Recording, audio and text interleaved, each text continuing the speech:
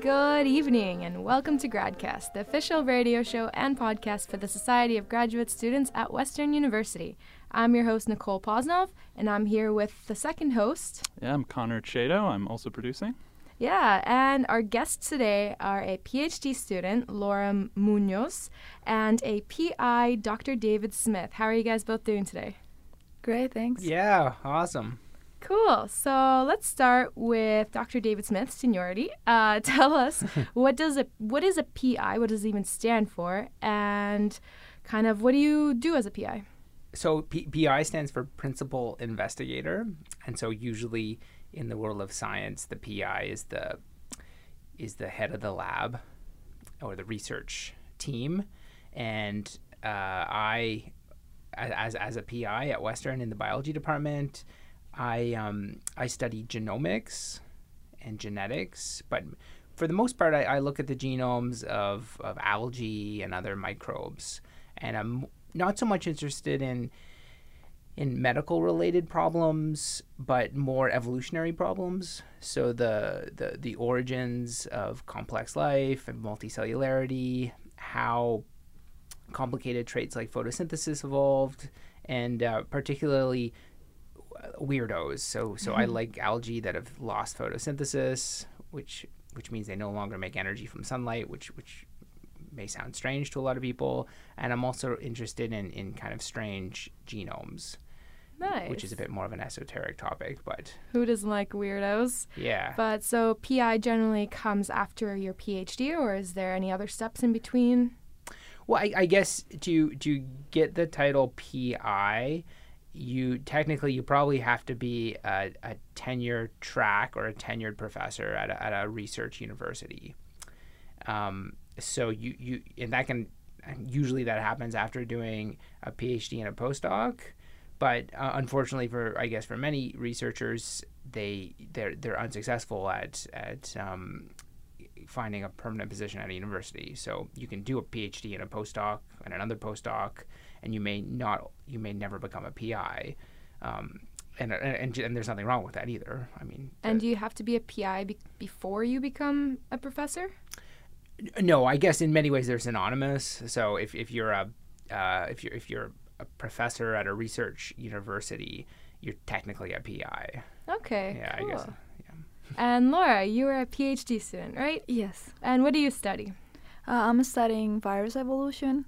So my lab works with phylodynamics and kind of stuff like that, but I'm more into genome of viruses and particularities about these genomes. Yeah. And did you do your master's and undergrad here at Western as well, or do you come from other schools? No. I came from Colombia, where in the National University of Colombia I did my undergrad in biological engineering. And then I did a master's there, and I came here for my PhD. Yeah. Nice. How do you like Western? It's nice, yeah. It's a cool university. Better than your other universities? I mean, it's different.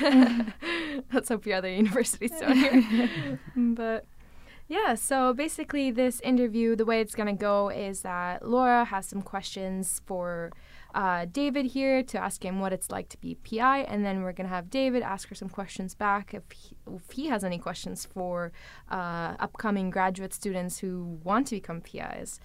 So I think the first question I have personally is, what inspired, David, you to become an academic in general? Yeah, that's a great question. So my father was an academic, so in many ways I grew up in a household around a professor, and you could see some of the benefits of being a professor, in the sense that you don't have to clock in and clock out like a normal job, and you don't have technically a real boss. You can kind of stay under the radar. So my dad, he would go and play squash in the middle of the day. He would have time to do family things like cook us all meals, and so there's a lot of freedom in your work life, which I think academics like. It doesn't mean that you don't work as much as other people, but you can kind of allocate the work hours into different parts of the day. But for me personally, I never set out specifically to do research. I think, like so many students, I just didn't know what to do, and it's just falling into grad school is an easy step because you kind of stay a perpetual student. It's a nice life.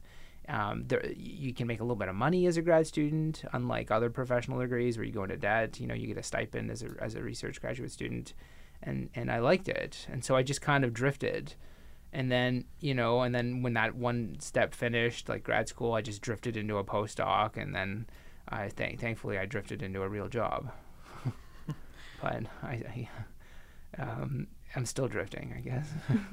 Do you think it is really, it tends to be really like want and passion driven sort of for the career path, or were you ever kind of looking at a section of this thinking like, man, I really kind of have to do this particular postdoc. I can't wait till it's over so I can get to the next step? Or yeah, like I think the stereotype that you get on TV and other radio shows where they highlight scientists is you have this person who's obsessed with they love the ocean, and they're this pure smart person who's just so passionate about the sea and all the creatures, and it's all just lovely and wonderful. That's and they like the scientist yeah image. And I don't subscribe to that. No, of course there's lots of stuff I didn't want to do, but once you're in it, you kind of have to, you're stuck, right? Like if you start a graduate degree, it's not like you can just walk away and do another job. So it's like all of life. You kind of get funneled into these avenues, and then you either have to kind of like you try to step up and succeed so you can get to the next step, and then and survive, or you get out and find something else that you like doing. What do you think are the most important skills to develop for someone who wants to be in academia? Like, what do you think we should have if we want to be in this world?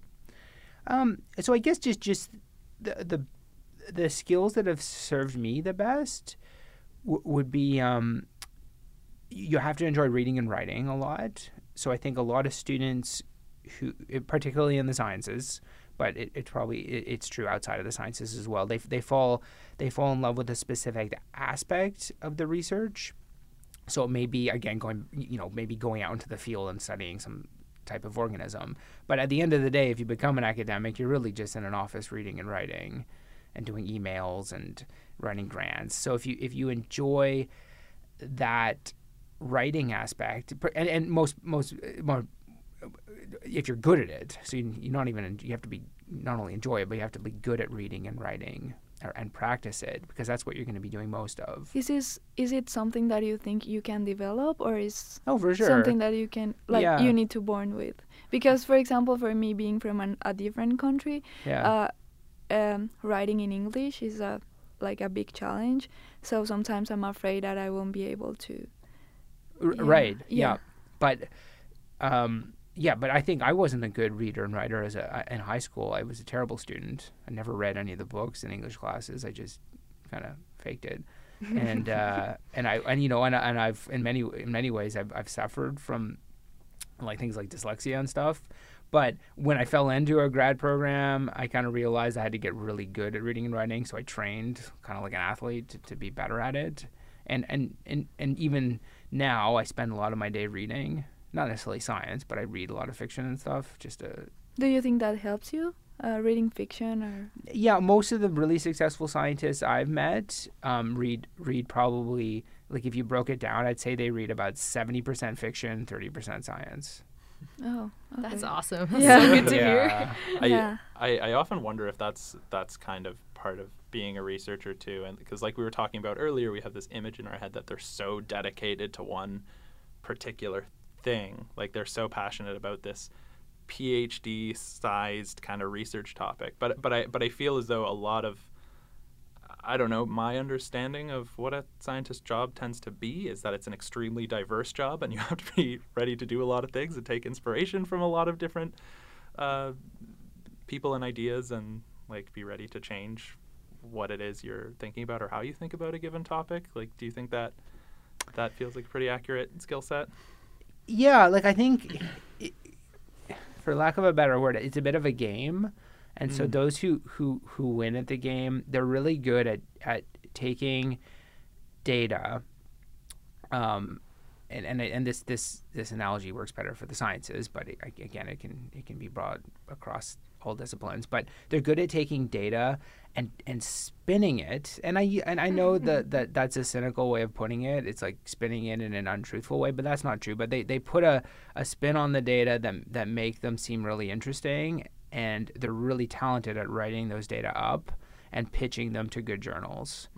And that means that they get papers in good journals, and that in turn results in career advancement. Yeah. Right. So that is the single most important thing, right? Is getting your data into good journals, and then having those papers out there. And so the way that they play this game is it's not just research papers, it's also commentaries, review papers, all these different units of publication that they combine, and then that grows, and they get invited by journals to comment. They get invited by journals to submit articles. So it kind of builds on itself. And again, it goes back to this idea that they can write so well that they can take data that maybe aren't that interesting at first glance and make them seem quite profound. And they have to have the creativity and the talent to see how to do that. It's not easy. And that would be true for so many careers, right? It would be true for a person making a TV show. Yeah. You can think how they can take some idea and make it profound, or if it's a journalist, or if it's someone who writes fiction, or if it's someone who's writing a song for the radio. Yeah. Right? It just, some people have that talent, some people don't. Everything needs to be like lit well, metaphorically. Yeah. And sometimes literally. Yeah, and again, I know this tends to be maybe more true for evolutionary biology, but of course then there's those people who are just geniuses in the lab, and they produce great data that don't need to be spun, and they just, but I'd say those are the minority for the most part. You gotta hype up your data. You gotta hype up your data, yeah. For sure. No, I was gonna say, personally, I feel that, like, as a master's student, I don't know if Laura, you feel the same way as a PhD student, that I only know a lot about a really, really, like, specific topic. Like, do you feel like that, Laura? Not necessarily, but what I'm studying is more like broad. Oh, okay, so it's just me. But do you feel like that at all, David? Yeah, I know that feeling. Like, you kind of, and as we move forward, all these fields expand so broadly that you can't help but be like siloed into a really narrow aspect of any research field. So yes, I feel like that. I mean, I feel that particularly when someone says like, "Oh, you're a geneticist," and they start talking to me about things that I have no clue about, because you can't. I mean, you can't stay on top of it. If you looked at how many papers were published on diabetes in the last week, it's probably like it would take you 5 weeks to read them, and then in those 5 weeks, another, it's you can't keep up. So you have to stay. I mean, on a side note, that's why in many ways great scientists often jump into fields that are really tiny. So like if I was advising someone starting out in science or academics, I would say the inclination is to do something that's really cool, like cure AIDS, right? But in fact, your better bet is to study something that nobody wants to do. So don't do whales or sharks or tigers. Do something that seems stupid or uninteresting and prosaic kind of thing. Less to keep up with. Yeah, and then you'll be a big fish in a small pond, but then your pond will expand and you'll still be that big fish, and and then things will spiral. You might be the one that brings walruses or harp seals or something to a new level of interest. Yeah. But they're still big animals. I mean, like something totally like one of the weirdos, like an algae that lives in the soil. Wink, wink. Something you study. Like some little known fungi that lives on bark or something. Actually, that makes me ask, what do you know now that you wish you knew when you were in my age, or you were in my position when you were a PhD? Right. So what would I do differently? Why you wish you knew? Like, what would you tell your younger self? Yeah, now? So this is a great, like, apart from like try something new that many people. So I was looking back at myself as a PhD student, which really wasn't that long ago. I mean, you only have to go back 9 years. To when I defended my PhD. But I was really, really naive when I started my PhD. So I started a PhD at Dalhousie University in the biology department broadly speaking, my topic was to do with mitochondrial genomes. I won't go in. If you don't know what those are, it doesn't matter. And I worked with this old professor who was close to retirement. He was like Woody Allen. He ate all his meals in the meal hall, lunch and dinner, and still does. And we became very good friends, and we're still friends today.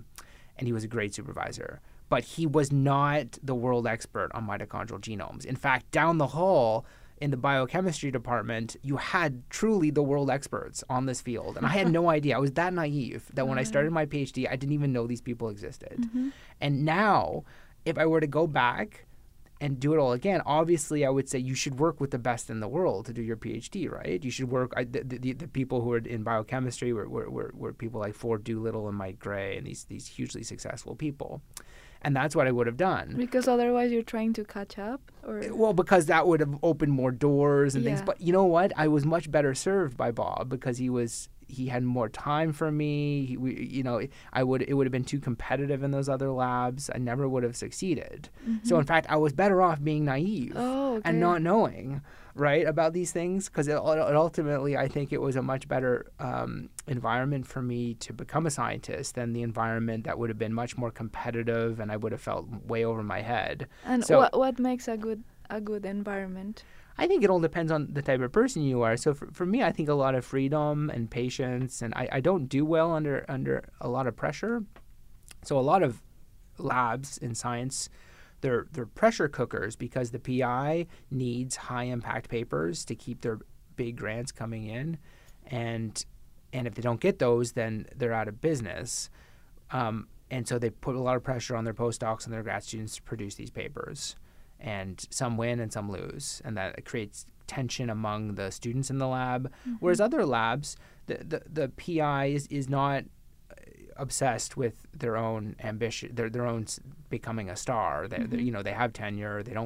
All they need is their little grant to keep doing what they love, and they're more interested in just having fun with the students, mentoring them and seeing them succeed. And it doesn't matter if it's a Nature paper or a small paper in a small or a paper in a small journal. Now, that means that there may not be a lot of pressure on the student to publish a Nature paper, and some students may not do well in that environment. But for me, I did the opposite. I felt that without the pressure, I did better. So now that you're on the other side, which qualities do you expect a student to have, like a graduate student to have? I think. Yeah. So what do I look for in a good grad student? I guess some independence, and some what's the word? Creativity and just some passion, because I think that really depends on the person, though, because some supervisors like really are 9 to 5 watching over you, like to see results at the end of the day, and then some like don't even meet with you for like a month or two. So so I think it might depend on the person, right? And so those two things have to match up. So some students do much better when there's a little bit of pressure to produce every week, and then the PI, like you said, says, what's going on here? You haven't been meeting expectations. Whereas other students are like, whoa, I love this freedom. I'm just going to go to a coffee shop and like read about some stuff, and maybe I'll come up with a good idea, and then they bring it to their PI, and it's like, wow, that's a really good idea. Go for it. Definitely a kind of chemistry between a supervisor and student, because I think at the end of the day, you both definitely need a lot from each other, in the sense that a supervisor has so many different balls in the air. They need to delegate a lot of the research ideas and a lot of the focus to students that are working under them, and then the students need a ton of guidance. I think less so when they're up at a PhD level, but yeah, exactly. No, we still need a lot. But still, you still need a lot of guidance. Yeah. And sometimes it's not just guidance; it's just being there too, right? Just having moral someone support. moral support to bounce ideas off of each other. Yeah, for sure. Yeah. Confirmation. I know I've certainly asked my supervisor a lot of questions that I kind of knew the answer to, just to hear him say, like, Yeah, no, that's a good idea. That makes sense. I'll say, Yeah. okay, Or good. I'm glad sometimes that if- makes sense. Sometimes I feel like I'm not doing enough, and then I go see my supervisor, and he's like, "Wow, like that's so great, like all this stuff." I'm like, I have such a huge confidence boost right now. Now I can sleep. Yeah. I don't agree with that. I have a question though about something you said earlier. You're saying pumping out papers and stuff. So this is a very competitive world, and I feel like you always need to be producing results. So do you feel like when you go home, like you still can relax and like get your mind off of work, or are you constantly thinking about like what you're gonna do tomorrow and like what's the next step in your academic career? I think for a long time when I became a PhD student and then got a bit addicted to kind of writing papers, then I thought about it all the time, and I would always be working on writing a paper, and it became almost like an obsession, which was fine because I didn't have that much of a life outside of science. I had my family, like my mom and dad, who I spent a lot of time with, and for the most part, I usually had a partner that was supportive, and so I had to balance those things. But that's relatively small potatoes. You can still work in the evenings and still have time to do other stuff too. But then when I started at Western, I like you said, I thought about it all the time when I went home, and it was stressful. And it was hard to balance work and life. But then as I've moved through my career and I've gotten tenure and now I'm married and I have a child, I've kind of cut back a little bit, so I don't work as obsessively as I used to, which has obviously impacted my output, which is fine. I mean, so I'm not as productive as I used to be. So you have to kind of balance that with your ego and your ambition. So and then it means that I probably won't climb the ladder as fast. I'm not going to be the editor of a big journal in the next coming year or win some big award, right? Yeah. So you have to choose. But you don't think that affected like your current career too much, right? Like having a family and a personal life, or do you think that like if you do want to become a professor at a young age, like you really need to cut all that out and commit? No, you know what? It completely depends on your partner, right? So, and the people around you. So you can have a very successful relationship and work really hard, but if your partner says, "This sucks, you're never around, and I want you to do these things, and I want this from the relationship," if you can't bring that, then it's going to be a failed relationship. So it all depends on the situation you have in hand, or if you live in a 1-bedroom apartment, it's relatively easy to maintain. But if you decide to buy a 3-acre piece of land and a home with a swimming pool, then you're obviously going to have to allocate time to all those things. So you have to. You have to balance all these things like everybody does in life, and it all depends the type of relationships you find yourself in. Is 9 to 5 enough and weekends off, or do you find that you still need a little bit more than that? So early on, 9 to 5 and weekends off probably didn't cut it. But now I work less than 9 to 5 because I come in late sometimes. You have and a I baby. And I have a baby. So I guess the thing is never confuse hard work with hard thinking too. You can come up with really good ideas quite quickly, and write them up and be successful. So sometimes people are obsessed with how much time they work, and sometimes if you can cut out a lot of the excess meaningless stuff, you can still do really well. Which comes with, I guess, experience. Yeah, experience and intuition and all these things. Yeah, but I mean, I love talking about these things. We're all obsessed with like work-life balance. I'm obsessed with it too, but. Yeah, I mean, I have a pretty nice life right now where I don't work too much. But again, like I said, it's going to come around, and I'm not going to win the, it's like, in a video game, there's a like power bar, and that like as I don't know what game I'm talking about, but like the power bar grows as you're like attacking things or eating things, and you can see it grow. And then the minute you stop like killing the enemy or gobbling up the little dots, it starts going down again. It's like that in any job, right? So the minute you kind of cut back, you can see your power bar slowly decreasing. And because if you built it up really far, it takes a long time to go down, right? So my power bar is decreasing a little bit. Yeah. Yeah, it's still high enough, but it's going down a little You're bit. stable. Yeah. But do you think it's worth it? Like, Well, I mean, Yeah, I'd because- rather yeah.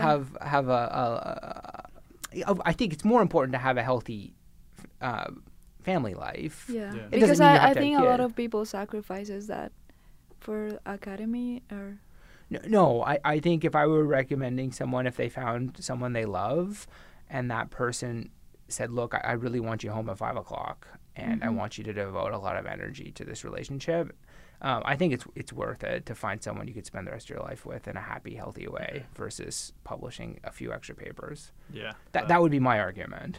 That makes Yeah, a ton for of sure. sense. So we're coming to the end of the show here. I know we've kind of been bombarding you, David, with a lot of questions, but Yeah. do you have any questions to Laura as a PhD student that wants to become a PI eventually? Okay, so I guess you do want to become a PI yeah, I for do. sure. Yeah. Okay. And so out of the things I've been talking about, has anything kind of struck a chord with you, and as something that maybe changed your idea about science? Or Oh no, maybe this last part that you said that we can actually sometimes relax and enjoy our family life, because sometimes I think that it's so much pressure over you trying to publish papers yeah. that you won't be able to spend times with the one you love, or Yeah. so that would be like that's something that has always scared me, like Yeah. and also not only people, like time with people, but time for like doing exercise, time for going, I don't know, into a trip, time to just Mhm. chill and watch movies, I don't know. Yeah. That I thought I will have to sacrifice because I see how stressful it is to be a PI sometimes. Mm-hmm. So yeah, but if you said that there's a way to balance those things out, that's great. Yeah, I think there is. Yeah. Well, that's awesome. That's the most important part of this Encouraging episode here. You always have time to watch Netflix and relax. All right. Well, thank you so much, guys. We're here with the Society of Graduate Students from Western University. We air on CHRW 94.9 every Tuesday at 6 p.m. You can follow us on social medias through Instagram, Twitter, YouTube. That's at Gradcast Radio. If you want to get in touch with David, how would they contact you? You can just go to the Western Biology website, and I'll be listed under one of the faculty members, and you can get my email through there. And if we want to learn more about Laura, your research, how would they find that? I guess you can email me. It's lmuoz@uwo.ca. We'll put both of those in the show notes up on Podbean when we upload it, so you can follow the email links there. Yeah, and thank you so much for coming on the show, guys. Yeah, thank I've you. been Thank your you. host, Nicole Yeah. Posnov, and I'm your co-host and producer, Connor Chado. thank you so much. Have a great night. Great. Adios.